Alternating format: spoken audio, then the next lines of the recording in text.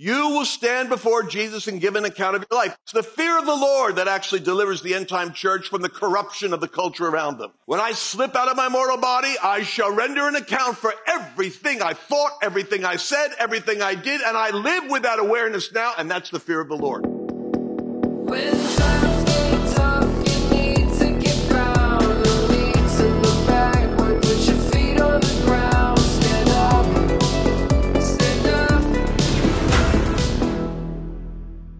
Welcome to The Fallen State. I'm Jesse Lee Peterson. Thank you so much for being with me.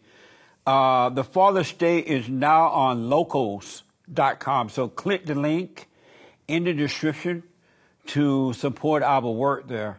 And I do appreciate it. Thank you very much. I have with me Lance Wallnau. And Lance is a speaker, author, CEO of the Lance Learning Group, and the host of Lance Wallnau Show.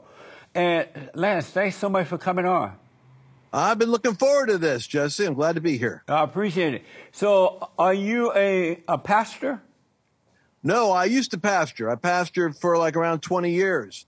Businessman, pastored, and then I moved to Texas and began doing media. So we got a media company. Nice. And so you don't pastor anymore? No, sir. Amazing. So my show is called The Fallen State. Do you believe that human beings are in a fallen state? Yes, human beings are in a fallen state, and that explains a lot of the dysfunction of humanity.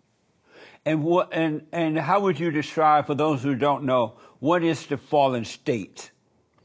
Well, the fallen state is God designed man with a capacity to have dominion and creativity and order in the earth. And when man fell away from God in the garden, which is the story of man's choice to do his own thing rather than what God was instructing him to do, he produced chaos, a disconnection between him and God. And instead of being able to be led accurately by the voice of God, he became dominated by his senses and began to be ruled by his own rationalization regarding his appetites and drives. And so very quickly, the world became rather primitive instead of advanced. Amazing. And so can we overcome that fallen state? Absolutely. And that's part of the beauty of the whole Bible narrative, that it is possible for people to submit themselves to God and develop a mastery over that inclination to self-destruction by asking for God's help and God's grace. And as they do that, there's a greater insight and understanding of what God's will is and how to cooperate with it. And when you do it, you have a more blessed and prospered life.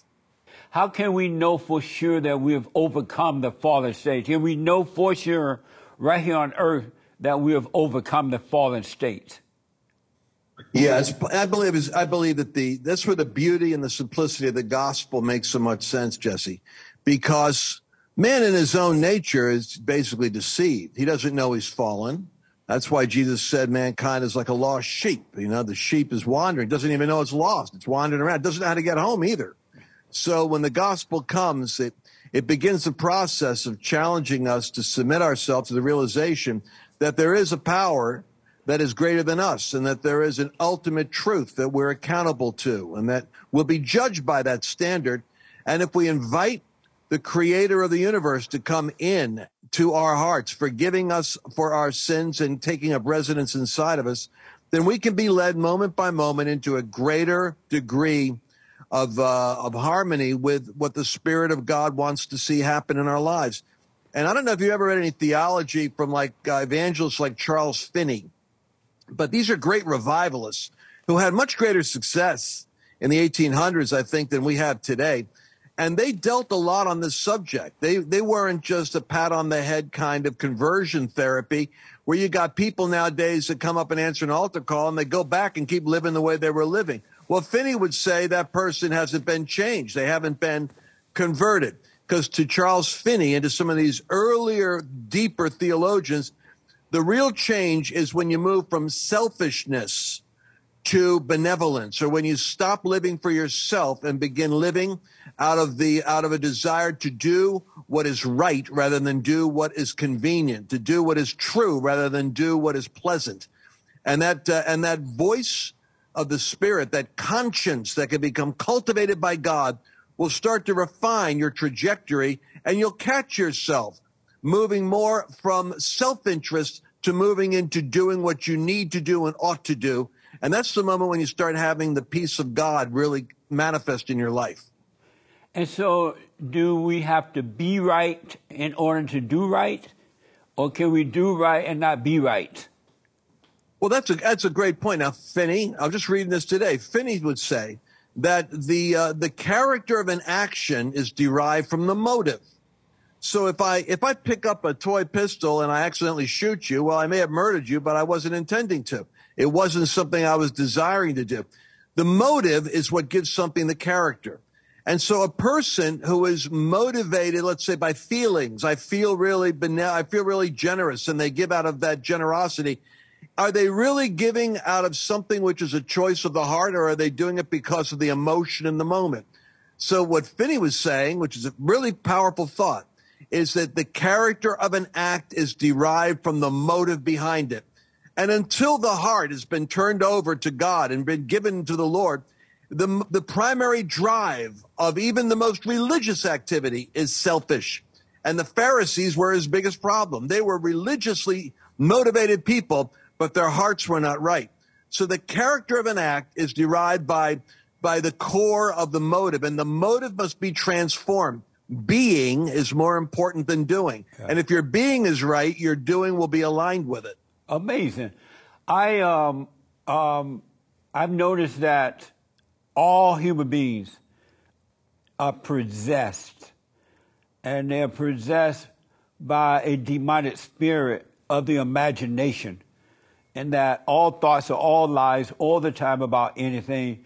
And that's why God told us to bring every thought into captivity, and that my children shall know me by my voice, and his voice is a voiceless voice. Can you explain that? No, I think you're absolutely right. But if you push that, Jesse, to its logical conclusion, then we should ask ourselves, how come we don't see more casting out of devils? Because the reality is, I agree with you. I think we are probably one of the most civilized, demonized cultures in Earth history, which means we've become so accustomed to our devils that we've actually created a culture around it. So these folks, now imagine this. I was listening to a young lady the other day on TikTok. Somebody shows me this. I was on a TV show, actually, and they played it. And this girl says, well, I have a female body, but I have a male soul. In other words, there's a voice talking to her, telling her she's a guy. It's a masculine spirit that comes into her female body, and she feels like she is a man trapped in a woman's body. And I said, I'll tell you what, if that is what I think it is, that's a spirit, a demon that's going into her because she's in agreement with it. And then when it's in her, it's talking to her, and she's thinking her identity is wrapped up in the demon. If the demon says, I'm a man and you're a woman, she feels like she's in the wrong body. Yeah. I said, when she becomes a believer, Jesse, that devil's got to get cast out, or that devil's got to get broken off. We're going to have to see a real Book of Acts kind of deliverance coming to the people that are coming into the church. The interesting thing about that story, I didn't see it, but if the devil told her that she feels like a man, a male, then he's still lying to her. First of all, she's not a male. Secondly, she doesn't feel like a male because there is no feeling to being a male. You just are a male, but there's no feeling to it. So he's lying to her about that as well. Right, which explains why you can have a female spirit or a demon go into a male, a boy, and say you're a girl. Yeah. You know, I don't even know if there's a theology about gender and the demons. All I know is the feeling's a lying feeling, and the voice is telling the boy the wrong thing. Yes. And I heard another story. This one really started me. I mean, I think this is going to start a firestorm if people start hearing this conversation, because their hair will go on fire. Oh, you're saying transgenders are of the devil? Well, I heard this one story about this New York councilwoman, and I read this in the New York Post, and I verified it with a friend of mine, that she and her husband had a daughter who was in a classroom with a teacher who was teaching the children that they may be in a different gender. And she started to have a struggle with her identity. The mom and dad took her out of the class and did deliverance over her, took authority over that voice, and she was happily reconciled to being a little girl again. But had she stayed in that class, the spirit operating through the teacher would have continued to get into that girl so that she would have ended up picking up that spirit. Amazing. I noticed that, before I move on, I noticed that most people, I rarely do I hear people talking about the possession of the mind, that the devil dwells in thoughts and emotions, because you can't have the emotion unless you have the thoughts. And the only way to overcome it, that salvation is of the heart, so you have to overcome the anger of the heart, which is of the devil. Then the light of God will destroy the imagination where the devil dwells, because there are definitely wicked spirits dwelling in the imagination. Why don't we hear more talk about that? Well, I think I think it's because the gospel you're talking about is inevitably on a collision course with wrong thinking in the contemporary world around us. And I think a lot of people are trying to avoid that conversation. But where the Apostle Paul says, taking every thought captive to the obedience of Christ, I remember doing a word study on that, taking every thought captive, and it literally means in Greek to seize a thought by the point of a spear, as though you have a spear embedded between the shoulder blades, moving a prisoner forward. We're supposed to examine our thoughts and cause them to serve us, rather than becoming taken over by our thoughts. And our thoughts, when I see these, I looked at that, Stanford University, disgraceful situation where the dean brings in a federal judge to come in and talk. And this federal judge is coming in there to talk. And these snotty kids and the dean all start to abuse the judge, mock him, she berates him, and then they all get up and walk out. This is a generation that doesn't know how to manage its feelings because it doesn't know how to take its thoughts captive. It becomes taken captive by its thoughts. Yeah, I saw that as well. And another dumb thing that woman said, when the judge was speaking up for himself, she said something like, you have to respect a black woman, or something like that. I'm like, what what does that even mean? You know what I'm saying? Some dumb woman telling you got to respect her because she's black. Can it get any worse than that? That's how come they didn't invite you to come talk at Stanford. So you are a Christian, am I right? Yes, sir, I'm a Christian. And so what's important to you? Well, it's a great question. It's a great philosophical question. What's important to me? I'm 66 years old, Jesse, and so I developed a theory of the case. That's what lawyers call it. Theory of the case is that culture is shaped by influencers. Influencers occupy these gates of influence, and that there's 7 areas. And what's important to me is that the church, family, education, government, business, media, and arts, that in those arenas that we begin to raise up courageous thought leaders who take their thoughts captive and challenge the thoughts from hell and begin to produce influence in those arenas where culture can be more shaped in a healthy way, because that's what's going to create a great nation. And we have allowed those 7 arenas to be taken over by unhealthy people because Christians don't engage. I look at my children and I think, well, you know what? I don't need to pick a fight. I've been, you don't know who I am, and I'm not that well known, but I guarantee the left knows who I am. So I'll get hit on Rolling Stone magazine or the Washington Post, and I'll have Right Wing Watch and the George Soros hit squads spying on me all the time, because they recognize that I believe that Christians, followers of Christ, are called to shape the world around us and not just hold out and hunker down and wait for a rapture or to die and go to heaven. So I want to do as much good as I can till I die. And my children are the reason why I fight, because I believe I could retire now and I don't have to be harassed. I'm old enough. I've paid my dues. But I believe for the sake of the next generation, we've got to be more courageous. We've got to do better because we're not winning this battle and we're losing a great nation. Yeah, that's for sure. Why are the Christian men, because if the men led the way, because the men are the light of the world, except they've been turned away from the Father right now, why are the men so afraid and so weak? It's unfortunate, isn't it? Yeah, it is. It's a sin.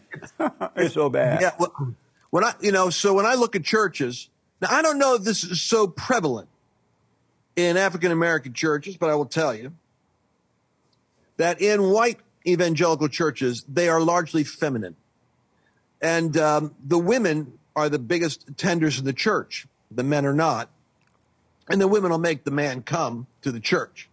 But the worship focuses on intimacy, expressions, and experiences, kind of a very feminine thing, which is not that there isn't a validity to that. But I mean, if you look at the hymnology or the gospel, choir songs, there's a difference between that and the emphasis on intimacy, which is a largely feminine focus. And so I think the pulpits in America began to be shaped by an absence of fatherhood and father figures. And I think that the devil has unleashed in the last 40 years an attack on manhood and on fatherhood. And I think it's a Jezebel spirit, to go back to what we talked about earlier. I think it is an intentional spiritual attack on men and their role in society. Because when I was just watching, for instance, I'm going through the mall the other day, and I'm seeing, I work with a lot of young kids, young children that don't have fathers. And some of them do, and a lot of them don't, because my wife's ministry works with single mothers. And when I see a dad who has got a kid and he's acting up, and that dad is barking at that kid, that kid, he's got to pay attention, because that bigger guy is there telling him what to do. And I look at that and I go, well, you know what? He will come out better in life because there's a man who is holding him accountable for his behavior than mom, who's frustrated, yelling, and upset with the kids, who's pulling her hair out. And so I think that the pulpit's the same way. We don't have fathers in the pulpit, so Christian men don't have models, and we've collapsed in society. Well, it's totally like that in the black churches, too. And it has been that way for years now. And that's why the black woman is out of control. It's going to take Jesus Christ to come down in person and make the black men and the black women get back together in the right way. Because the black woman is so angry, is so out of control now, that she would never listen to the black man at all. And so it's been that way for years, and that's why it's so bad. Not only in the churches is it that way, but it's that way in the homes as well. I want to ask you a question. You're asking me some great questions, but you're a thinking person, and you got me thinking. Explain to me why it is. Well, what are the sermons that preachers should be preaching if they were going to be preaching more healthy and presenting God as a masculine as well as a feminine, voice in the earth? Number one, they should be dealing with the order of God. God in Christ, Christ over man, man over woman, woman over children. Because most people don't accept that. They don't hear it, and they don't know about it because it's not being taught in the home. And number two is that we must be born again, salvation's of the heart, because now they are pushing anger as a religion. And anger is not of God. There's no anger in God. He's all love all the time. He's not an emotional God. He's not up and down and feeling. He's just the same all the time. And in him there is no fear. So that men must be born again of the Father. They must return to the Father. Because until they return to the Father, the woman will rule. And as you know, every time you listen to the woman, you're going to suffer. A man has no business listening to a woman unless he listen to her about evil, because women of their nature being evil until they are born again of the Father, they can pick up evil all the time. So the man can hear, oh, you better watch out for that woman, or you better watch out for this. But other than that, a man should never take advice from a woman. He will always suffer. It was taught, it used to be taught that way growing up, but because the women have taken over the homes and the schools and everywhere, men are afraid to teach that now, and they want money, so they're not going to tell you what's going on with the woman, because women don't want to hear the truth about themselves. The hardest thing in the world, the last thing that a woman want to hear is the truth about herself. And men are afraid to tell her because they're afraid of mama. They have not been born again. They have not overcome the spirit of the mother. And so they're still afraid of women. And then other issues, abortion and all that, because if men were in control, there would be no abortion, almost none, on this earth, because the man is the power. The strength is in the man, not in the woman. We need to get back to that. And that's not happening now in the churches or in the home. Well, Jesse, I got a confession to make, and I'm not sure where you land on the subject, but just so I could show this broadcast on my channel and not have the women all in an uproar. You know, I got to tell you, there's been times when God spoke to my wife, and I didn't listen to her because I wasn't hearing God, and I got in trouble. And I know, don't go beta on me. I'll tell you What something. a beta! I knew it was going to happen. Listen, Beta, man. I knew it was going to come. Oh, no, I got the beta call. Anyway, listen, so one time I remember my wife says to me, we're getting married up in Rhode Island. And my wife says to me, we were in Philadelphia at the time. We were on staff at a church. She goes, you better tell the pastors here about you getting married in we're going to go up to Rhode Island, and we're going to be moving to Rhode Island and get married. I said, no, don't worry about it, woman. You let me be the man. First God, then the man, then the woman. She said, I'm telling you, you better talk to these pastors here, or the pastors in Rhode Island. That was it. You better tell those pastors in Rhode Island that we're doing this church in Philadelphia. We're not moving up to Rhode Island yet. I go, I'll take care of it. Don't worry about it. You trust the man of God. So anyway, sure enough, I was just avoiding having a conversation with them. I kept putting it off because I was thinking, I'll get the right timing on this. Well, they heard it. And they got it through the grapevine. And they called me up, and they called up me and my wife. They said it would have been much better if we heard it from you rather than hearing it through people in the church. We wanted you to come up here and join the staff. You have the right to go where you want to go, but it would have been better protocol if you called us first. And my wife's looking at me, and she's like, did I not tell the man of God to do it? And you didn't do it. Well, I'm letting you know something. There's a case where God was talking to my wife, and I didn't want to hear it. Just putting it out there. But why would God tell your wife something but not tell you? God is like a smart God. He's all-knowing. He's your father. Why would your father go to the woman and tell you that and not come direct? He's not dummy, you know. Oh, no, you're absolutely right. And he knows how to communicate. Well, so why would he go right to you rather than have somebody else tell you that? Well, that's right. He probably went to me. I'll be honest with you. He probably went to me, and I kept on putting it off because it was inconvenient. I'd do it at a better time. God was saying, you better call. And I'm going, yeah, I'll call. I'll tell you something else. How about Pilate's wife? He's sitting there, got Jesus right in front of him. He's got to make the most important decision of his life. His wife sends him a note. You be careful what you do with this man. I suffered much over a dream. And he goes, yeah. He puts that aside and goes ahead and turns Jesus over to crucifixion. His wife had more insight on what than he had. I believe. Who was that? You said what who? do you think about that? Who was that? Pilate's wife. Where's Pilate's wife now? I don't know. She probably is on Oprah's show. I don't know where the heck Pilate's wife is. She did. So let me ask, speaking of wives, do you rule over your wife? I do, but I don't use that language. And why not? Well, because I taught her. I led her to Jesus. I led her to the Lord, and I taught her. And I taught her the due order of things, so she understands the order in the house. But she also knows, let me tell you something, Jesse, I'm going to tell you the truth. After that incident where I didn't listen to my wife, and I told her, just submit, I'm the man of God. I'll do it in the right time. And then I got embarrassed because they called me. I didn't do it. I didn't obey the Holy Ghost. There are times when we don't obey God. and I was wrong, and I was embarrassed by that. Well, get this. I'm charismatic, so I got a Pentecostal background.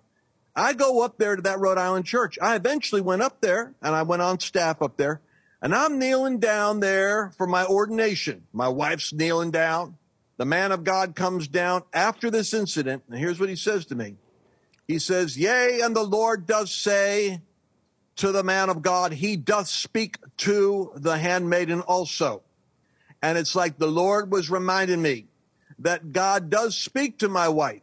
So my wife, at times, Jesse, will say to me, you know, I think that you ought to be careful about your schedule, and you ought to be taking a second look at some of these people you got around you. And invariably, I've learned that for years, honey, you just let me take care of that. God was trying to give me a heads up on something I wasn't picking up on. And he was using my wife to give me that input. I don't think that's a beta male. I think that's a mature man. Well, I said earlier that women can pick up, because of their nature, they can pick up evil real easy, like because they're closer to evil than the man is, because God is the man's God and Satan is the woman's God. And so her nature is wicked. That's why when we are born through the woman, we must be born a second time of the Father, because all who come through the woman is born through evil. And then we're born a second time of the Spirit of the Father. So they can pick up evil. That's why I said when she's telling you stuff like that, you can pay attention to it. But real stuff has to come from you. Real leadership, real stuff has to come from you, because it's in you and not in the woman. Women were not created to lead. They were created to follow. And if you notice that whenever the woman is leading the home or the schools or the churches or government or police departments or anywhere where she's in leadership, all hell come through. The gates of hell is open. That's one of the reasons why we're having homosexual being accepted as normal, lesbian, and boy body parts and all that stuff been taken off now, because the women are taking over, and because their heart, their spirit is of their father, the devil. They're emotional, they're illogical, and so they are agreeing with the hell coming in, because that's who they are until they're born again of the Father. If men were in control, I guarantee you these things would not be happening. And the woman must return to her father as well, so God can give her a clear and a logical mind.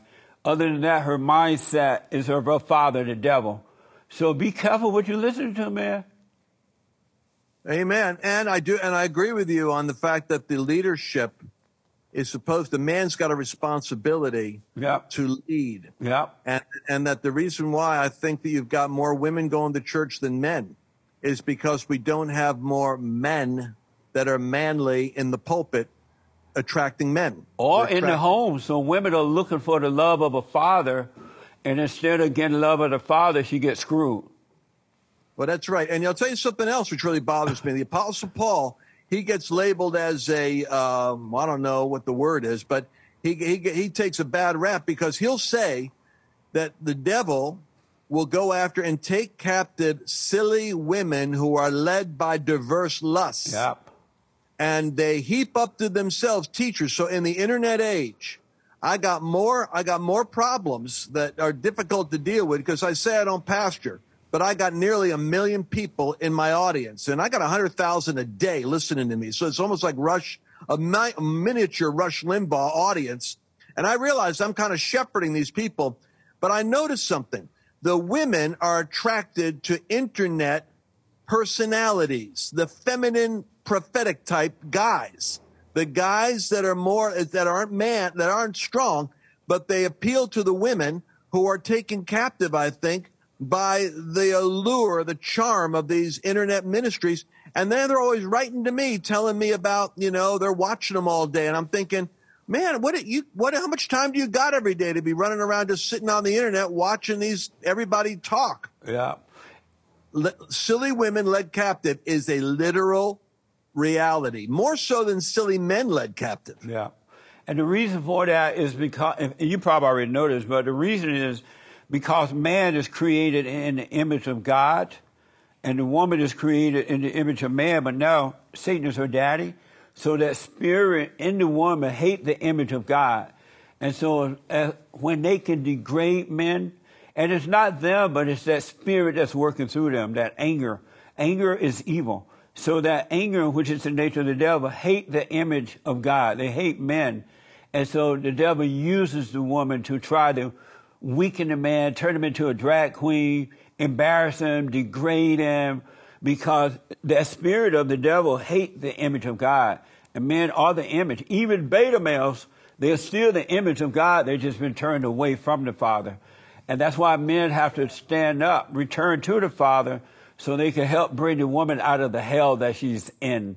We got to see. I'm praying that this Malachi verse happens where Malachi says that I'm going to send Elijah who will turn the hearts of the fathers to the children. Notice it's the fathers, not the mothers. I'm going to turn the hearts of the fathers to the children and children to their fathers, lest I strike the earth with a curse. The collapse of the family and the collapse of fathers is the indication that we've got drag queens and transgender contagiousness going on with Gen Zs. And that's what happened to the blacks. They would turn away from their earthly fathers during the so-called civil rights movement. They had been working on the blacks a little bit before that time. But the worst thing that ever happened to the blacks, not slavery, not Jim Crow, not just phony idea of racism, was the civil rights movement. The civil rights movement was a social camp to take control of the black. It was socialism. And they wanted the so-called leaders, Martin Luther King, Jesse Jackson, all those guys, they wanted to be the head of the people, and they sold the blacks over to the Democratic Party so that, because at one time the blacks were voting Republican, because men were leading their home, they were Republicans and not Democrats for the most part. But the civil rights movement set the blacks up and lied to them, and they became the leaders, and the government became the daddy, and it's just been downhill for black people. The worst thing that ever happened to them is the civil rights movement and abortion. If they had never been a civil rights movement, black people would not be begging and whining and blaming and violent and angry and destructive. They got to overcome that anger and return to the Father before things get better. And a lot of people are afraid to say that, especially white people, because they don't want to be called racist. They love their ego. They love their things more than they love what's right. So they won't even tell the blacks the truth. And other blacks are not going to tell them because they're using them for personal gain. It's a spiritual battle. It has nothing to do with color. It has nothing to do with racism. Racism does not exist, and it's never existed, and it never will. It's a spiritual battle. Do you believe racism exists? I happen to agree with you. I think that I remember Huckabee put it perfectly. He said, in the Bible, the issue is sin, not skin. You know, I travel around the world. I have a passport book of about, 70 countries. And I'll tell you something I found in every country. People filled with the devil and people filled with God. Yeah. I could go to China and I ran into some communists that would kill me. I ran into the underground church that would die for me. I've been to Africa. I've seen some angry Afrikaans that would kill me. I've seen others that stood up to protect me. And I realized something, how beautiful Jesus is, that Jesus can go into any skin, into any body, and there are beautiful nationalities and diversities, Jamaican or from India or from Asia or Europe, that I've seen the devil and I've seen God under the skin and in the eyes of humanity. And there's nothing more beautiful than to see Jesus in the diversity of the nations. So I believe that racism is clearly a spiritual mechanism of the devil. By the way, what does the devil do when he doesn't have a skin tone to try to work with? He'll do it with religion. He'll do it with something else. Yeah. So the Houthis and the Tutsis, they all look the same. So they just say, well, which tribe are you? Well, you look the same, but that's okay. We're going to kill you because you're a Tutsi. Or if it's in Ireland, are you a Catholic or a Protestant? Well, you all look the same, so I'm going to make the racism a religious issue. Satan is into dividing and destroying. And so whatever mechanism he can come up with, he'll come up with. And so you're not afraid to tell the blacks the truth?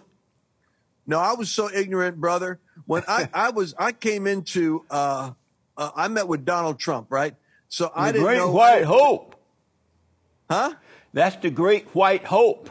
Yeah, really, exactly. I met with the Great White Hope up in Trump Towers, and I was praying. I was saying, "What the heck am I doing here?" And the Lord had me up there. I'm convinced of that.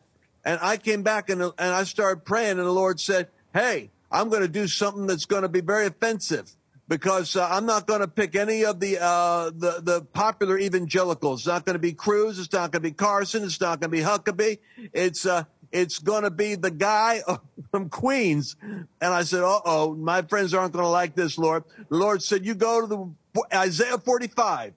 I anointed Cyrus to deliver my people, and he was a foreigner. I'm going to bring a guy from the outside to do what my people didn't do." So I said, "All right, Lord, it's going to be offensive." First place I went to was Atlanta to go preach. I had no idea the black church was so Democrat that they weren't Republican. I was ignorant because I was not involved with politics. And I went down there to Atlanta at a black church, and I'm preaching. God just told me he's raising up Donald Trump, that he's going to be a wrecking ball to the spirit of political correctness. He's not going to pick an evangelical. He's going to pick an outsider, and the guy's going to be Isaiah 45 like Cyrus. I think we can get him saved, but right now that isn't the problem. The problem is the church better get ready to accept the wrecking ball. Well, you know what? It was so weird because a lot of that church loved it, but the leaders came over to me and said, "We could vote Republican, but we won't ever tell our people that." And I thought, whoa, what the heck is this all about? Yeah. You could vote Republican, but you won't tell your people. They said, "Yeah, some of us even like Trump, but we'll never tell our congregation. They'll kill us." And I thought, well, I had my first wake-up call. Yeah. What a mess. I read that you predicted that Donald Trump will become president before anyone else, and you were precise about it. Where did you get that understanding, from God or common sense, or how did you know that? I'll tell you the truth. I was, when I came back from that meeting with Trump up in New York, right? I got my hair sticking up here. But I came back from that meeting with Trump in New York. I came back and I sat down. I said, "Well, that was a weird experience. I don't hear God a lot, brother. I'm not one of those people that's hearing God. But all of a sudden I hear the Lord. It's like in my ear, that the next president of the United States would be an Isaiah 45 president." And I thought, that must be the devil. I never heard God talk like that. And I remember there's a Bible verse that says, "Try the spirits, whether they are of God." So I said, the next president will be Isaiah 45. The 45th president will be Isaiah 45 is what I heard. So I went to Google and I said, I know that spirit's lying, because Barack Obama was 44 and he got elected twice. This is how stupid I was. What a mess. So he had to be 44 and 45. So I look it up in Google, and Google says that Obama was 44 and he was reelected, but he kept the same 44. The next president's 45.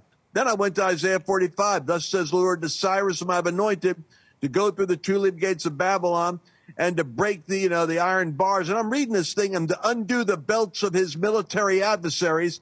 And the Bible, and then the Bible says, "I'm going to do this though he doesn't know me." I said, whoops. The only candidate that I know that doesn't know him is Donald Trump. Everybody else says they're Christians. He can't even get, his testimony right. He doesn't know how to fake it. So I knew that it was Trump. I knew then Isaiah 45 is going to be Trump. So I started telling people, I said, now listen, I'm not saying this because I believe this is not a normal time in history. God is raising him up, and religious people won't like him, and liberals won't like him. And then I said, I put in this book right here, before it was even used, Trump derangement. I'm the guy that came up with the term Trump derangement syndrome. I put Trump derangement in the book in 2015. I said the media is going to end up suffering from an affliction called Trump derangement, because they will not be able to swallow this guy's existence. He's going to provoke everybody's devils. Amazing. He's running again in 2024. You want me to stop and let him do something to your hair there? Well, I don't know. How's my hair, guys? It's okay now. We can pause for a minute since we're pre-recording. Yeah, it's all right. It's all right. It's okay now. Okay. Will Donald Trump be re-elected? Will he win this time around, 2024? My brother, let me tell you something which I only tell people. Actually, I'm telling it on the air now. I was going to say only tell people in private, but we're doing a recording. I've looked at Maricopa County, Arizona. I just came from there last week doing an analysis of how the Democrats have the election set up. I look at Fulton County, Georgia. I've done an analysis. I looked at Philadelphia, Pennsylvania. I've done an analysis. Look at Madison, Wisconsin. I've done an analysis. In my opinion, there is no path to the presidency for any Republican candidate unless the Democrats want them in office, because they control the polling locations, the counting of votes, the ballots that are filled out, and the harvesting and the equipment. In 5 swing states, Democrats control the 5 cities that will determine those states. And the Republicans that could change it in Arizona and in Georgia and in Pennsylvania refuse to do so because they're beta males. Beta. They will fight the devil. Amazing. Well, you make a good point in that we only have a one-party system now. The Republican Party and the Democratic Party is the same. The Republican Party is not the party that I joined. It used to be of courage, and it used to be about God and family and standing up for the country. Now I've noticed that not all, but most of the representatives are just like the Democrats. All they do is hold press conferences and pretend that they are going to do something about a situation, but they never do it. I realize that they're in it for the money and for the perceived power. So we really, and I'm a Republican, and we really don't have a Republican Party. We don't have representatives anymore on this side. No. I just got done doing a Bible study. I said, if you take a look at Jezebel and Ahab, Jezebel is out of control, female energy, witchcraft, intimidation, domination, and manipulation. Yeah. You look at Ahab, it's passivity. It's passive leadership that's selfish. Ahab is the Republican Party, and Jezebel is the Democrat Party, and the two of them are joint on the throne over the American Treasury, awarding themselves the money of the hardworking Americans who need to wake up and realize that the uniparty's got to go. Yeah, 2 quick questions about that. So you're saying that for right now, you don't think the great white hope, Donald Trump, will be re-elected again? I don't want to be too abstract, but barring, remember, he wasn't supposed to be elected the last time. He just freaked them out. So God can do anything. He wasn't supposed to be there. Now they've really fortified with ballots and all that stuff and new laws. There's no path to the presidency with the present corruption in the 5 swing states that the Republicans refuse to address and the Democrats have gained. However, having said that, there is the possibility in the next 24 months of a populist movement, of an uprising spiritually, of the misery index with the incompetence of this uniparty financially and militarily, bringing the House down to the point where the people insist on a change. So it is possible. If the pain gets hard and the awakening, the move of God gets strong, we might be able to see mercy show up in 2 years and give us a 4-year fix. Amazing. But it's going to be an act of God. Well, I'm sure hoping for that. Let me ask, do you have perfect peace? I have. It's funny. I have perfect peace. I was talking to you. You got to have this guy on for an interview. Wellington Boone. I don't know if you know who Wellington Boone is. Bishop Wellington Boone. He used to do Promise Keepers. He's like in his 80s now. I just talked to him the other week, and I was talking about the Asbury revival. And he challenged me. He's like you. He's a lot like you. He's definitely an alpha male, black alpha male. He comes to me, he goes, let me ask you a question. When you hear about revival, and do you have to go to Asbury to go to revival? I know it was a trick question because he's like you. He's setting me up. I'm going, well, Bishop, I would like to go just to see what's going on. He goes, I'm asking you. He said, I had a call with all my pastors today. I asked them one by one, are you in revival or aren't you in revival already? And he said, the truth is, if you're walking with God If you've got perfect peace with God, if you're pleasing God, you are in revival. If you're not, it's your fault. Get in one. He said, I don't have to go to Asbury to find a revival. I am in revival. And I thought, well, you know what? What he's saying is important. So my answer to you is I got perfect peace, yes, with God. And I think it's because I'm trying to walk in that revival. Amazing. Do you have anger? I have moments, my friend, but I know that the Bible says, be ye angry and sin not. Yes. So I have to ask myself, well, I look at what these Democrats are doing, these Republicans are doing. How can I not get angry? I'm watching them destroy my children's future. I get furious. I look at the apathy in the pulpit. We've got dumb pastors that are actually going woke. That makes me angry. But you know what? I know it's the Lord. You know why? Because let not the sun go down in your wrath. I feel it because I feel God's agitation with man's folly, but it lifts off of me. And I move right back in the flow of what God's got. So I know that I'm experiencing an appropriate emotion, but it doesn't control me. I'm experiencing, in a sense, Lot was vexed in his righteous soul day by day by the conversation of the wicked, it says in King James. So I get vexed by what I see as man's self-destruction. But then I come right back to perfect peace. So is anger of God or of the devil? I would say that anger, be ye angry but sin not, tells me there can be a sanctified form of the agitation of God that is not sinful. And I can also see where man's version of anger is self-destructive. But, you know, I'll tell you what, Jesus looked around about them in anger. You take a look at Gospel of Luke. And what caused Jesus to get angry? He said, this man that has a withered hand, should I pray for him or not? And they wouldn't, and they didn't want Jesus to heal him. And the Bible says, and Jesus looked around them with anger, being grieved because of the hardness of their heart. And then he did something which made them all angry.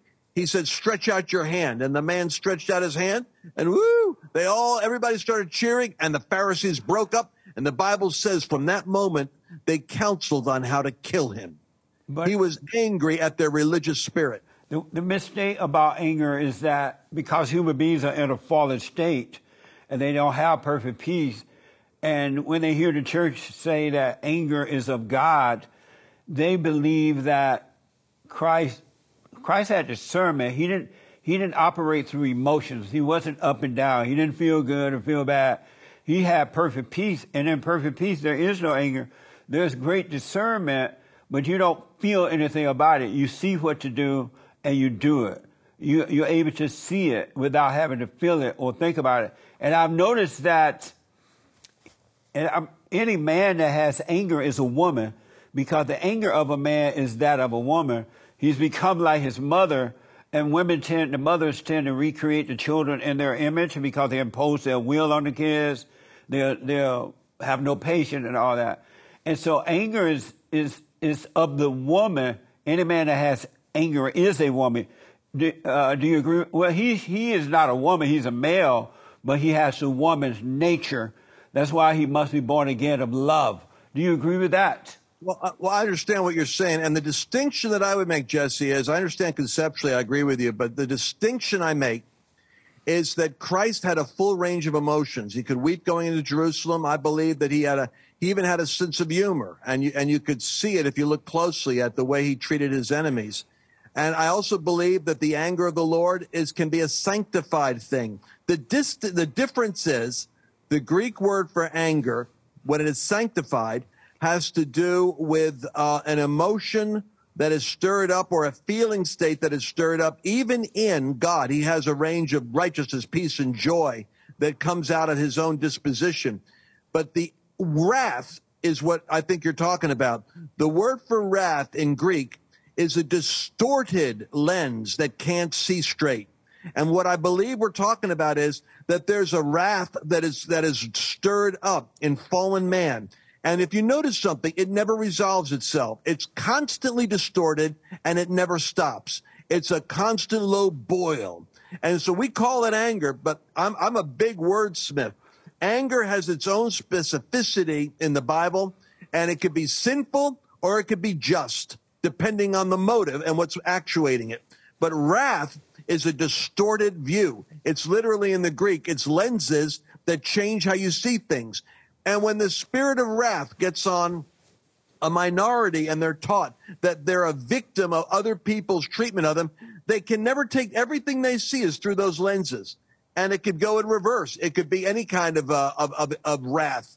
People that hate Jews, people that hate Christians. But wrath is distortionary. And that's what I think is the sin nature of anger that is under the control of the devil. Let me ask real fast. I'm getting a signal that we kind of run out of time here. Real fast, tell the Christians why they should be involved in government. Because a lot of Christians think that they should be. It's the dumbest idea I ever heard. But a lot of Christians think they should not be involved in government. Do you think that Christians should be involved in government? Absolutely. And why should they? Absolutely. Because for a couple of simple reasons. One, I will build my church and the gates of hell will not prevail against it. If the church doesn't go into the strong man's house, it can't bind the strong man. The devil in the 20th century has done more destruction and death through the government than through religion. People talk about religious wars. 90% of the death that's happened, Stalin, Mao, Nazi Germany, it's come through governments. If the Christians do not go up against the gates of hell, then the gates of hell are going to prevail against mankind. You have an obligation to resist the devil. You've got to go into the strong man's house and deal with the strong man. The Bible says, I'll build my ecclesia, I'll build my church, the gates won't prevail. How can the church overcome the enemy when it's too cowardly or stupid to go where the enemy's located? I agree. I got to ask, there's an attack upon the white man, the white, straight Christian male in the Western world. Have you noticed that? Why are white men so hated? And they are blamed, all the losers in society are blaming the white man for it. Why are white men so hated? Because there's so many Christian, white, evangelicals that the devil's got to hate them. I mean, that's, they're a large people group. I promise you, if it was Asians, the devil would hate the large population of Asians that are in America. And I think there's an important word here. And I think it's Shelby, who was it? I'll get his name straight in a second. It'll come back to me later. It was a black economist. Shelby Steele. Is that it? Yeah. Yeah. And the economist said that he called it white guilt. And he wrote a book on white guilt. And he said, the problem with the American male is that in the United States, the black community has learned how to take the issue of slavery and so beat up the white people for the sins of the Democrats in the South. This is ironic that the Democrats have learned how to use their own sin to beat up all the conservative evangelical Republicans over the head with white guilt. The same way that Douglas Murray has a great book on the strange death of Europe. It happens over there. They're flooded with Muslim immigration because of Jewish guilt over what they did to the Jews. And the devil uses guilt as an emotion to manipulate the embarrassment of other people. So the whites are basically a great target to beat up on because they'll passively acquiesce to that spirit of race hatred and Jezebel and give the country to the devil because they're afraid of standing up and saying, no, you're wrong, and fighting the racist battle on the front lines. Also, they believe, and it seemed to be true, that white men are smarter than blacks and Mexicans and everybody else, to the point that they call the white man white supremacy because white people are more creative, they are more innovative in all of the Western world. And that's why everybody try to go to the Western world because they're not doing anything in their own countries. And they look over and see what the white man is doing, and the white man let them in. And when they get in, they try to destroy the white man and his stuff. Isn't that crazy? Well, it is crazy. And what it really comes down to is not even the only, here's the odd thing, the only IQ advantage of genetics is Ashkenazi Jews, ironically, white European Ashkenazis. And if you think about it, Soros and all these Jewish guys on the left, they're the ones that are creating so much ingenious trouble for us. So that the Israelis have a slight IQ advantage for no reason we can figure out. But the only advantage to white males or white European settlers is the fact that they came from a Reformation base. And whenever you come from God's orientation, you're going to have an advantage over any other orientation. But it's statistically is a fact that the European Reformation base that came to the United States had a certain advantage because of the Bible and literacy. That's all. And that's what makes one race smarter than another. But the truth of the matter is that anyone, black, Asian, or otherwise, who shapes their thinking based upon the Judeo-Christian worldview is going to have an advantage over other people who are given to abstract, non-scientific approaches. And it really has more to do with the gospel than it does to have to do with anything else. Yeah, I noticed that Christianity is the best religion on this side of heaven. And it's an honor, it's a blessing to be a Christian. And I've often wondered, why is it number one? And the reason is, I don't know of any other religion that say that we must repent and be born again. We have to admit that we're wrong so that we can be born again. And I don't know of any other religion that says that. And as a result, Christianity is the number one religion on this side of heaven. I agree. And it's also, it's why Judaism is so unpopular in the Middle East. And the Arabs are told they can have 70 virgins when they die. And when you want to become Jewish, you got to get circumcised. I'll tell you right now, that's not a way to start evangelizing. I'm telling you. So I got to heat this up, Lance, and I need you to answer these questions as quickly as possible. I have to throw you on the hot seat. I thought I was on the hot seat. Okay, I'm ready, Jesse. Let's go for it. The hot seat. What is a man? What is a man? A man is that species created in the image of God that has been given responsibility to reshape the world in God's image and to bring forth fruit that will be to God's glory. Should a husband rule over his wife? If a husband fails to rule over his wife, he has exposed his wife to the devil and therefore has been delinquent in shaping his family and ordering matters according to the will of God. In your opinion, what is the most reliable news outlet? Which one? Well, in my opinion, the most reliable news outlet is, well, it sounds strange. I'm not trying to be religious, but I actually believe that the Bible, for me, is one of the most predictive tools I've got in terms of anticipating what the news cycle is going to look like. So I go there. Did you take the jab? I did not. Is the earth flat or round?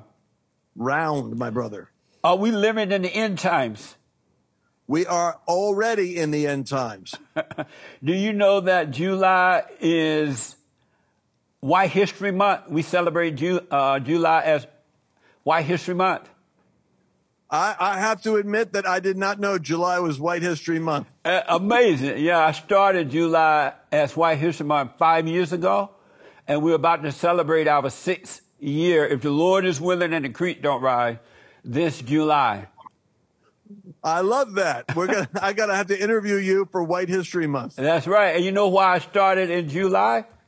Why? Because July just feels white.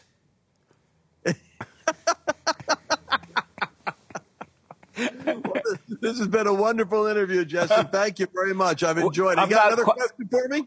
Let me ask this. I'm almost done here. Is it beta for a man to sit in the passenger seat of a car while a woman is driving? It is not if the man made the woman drive.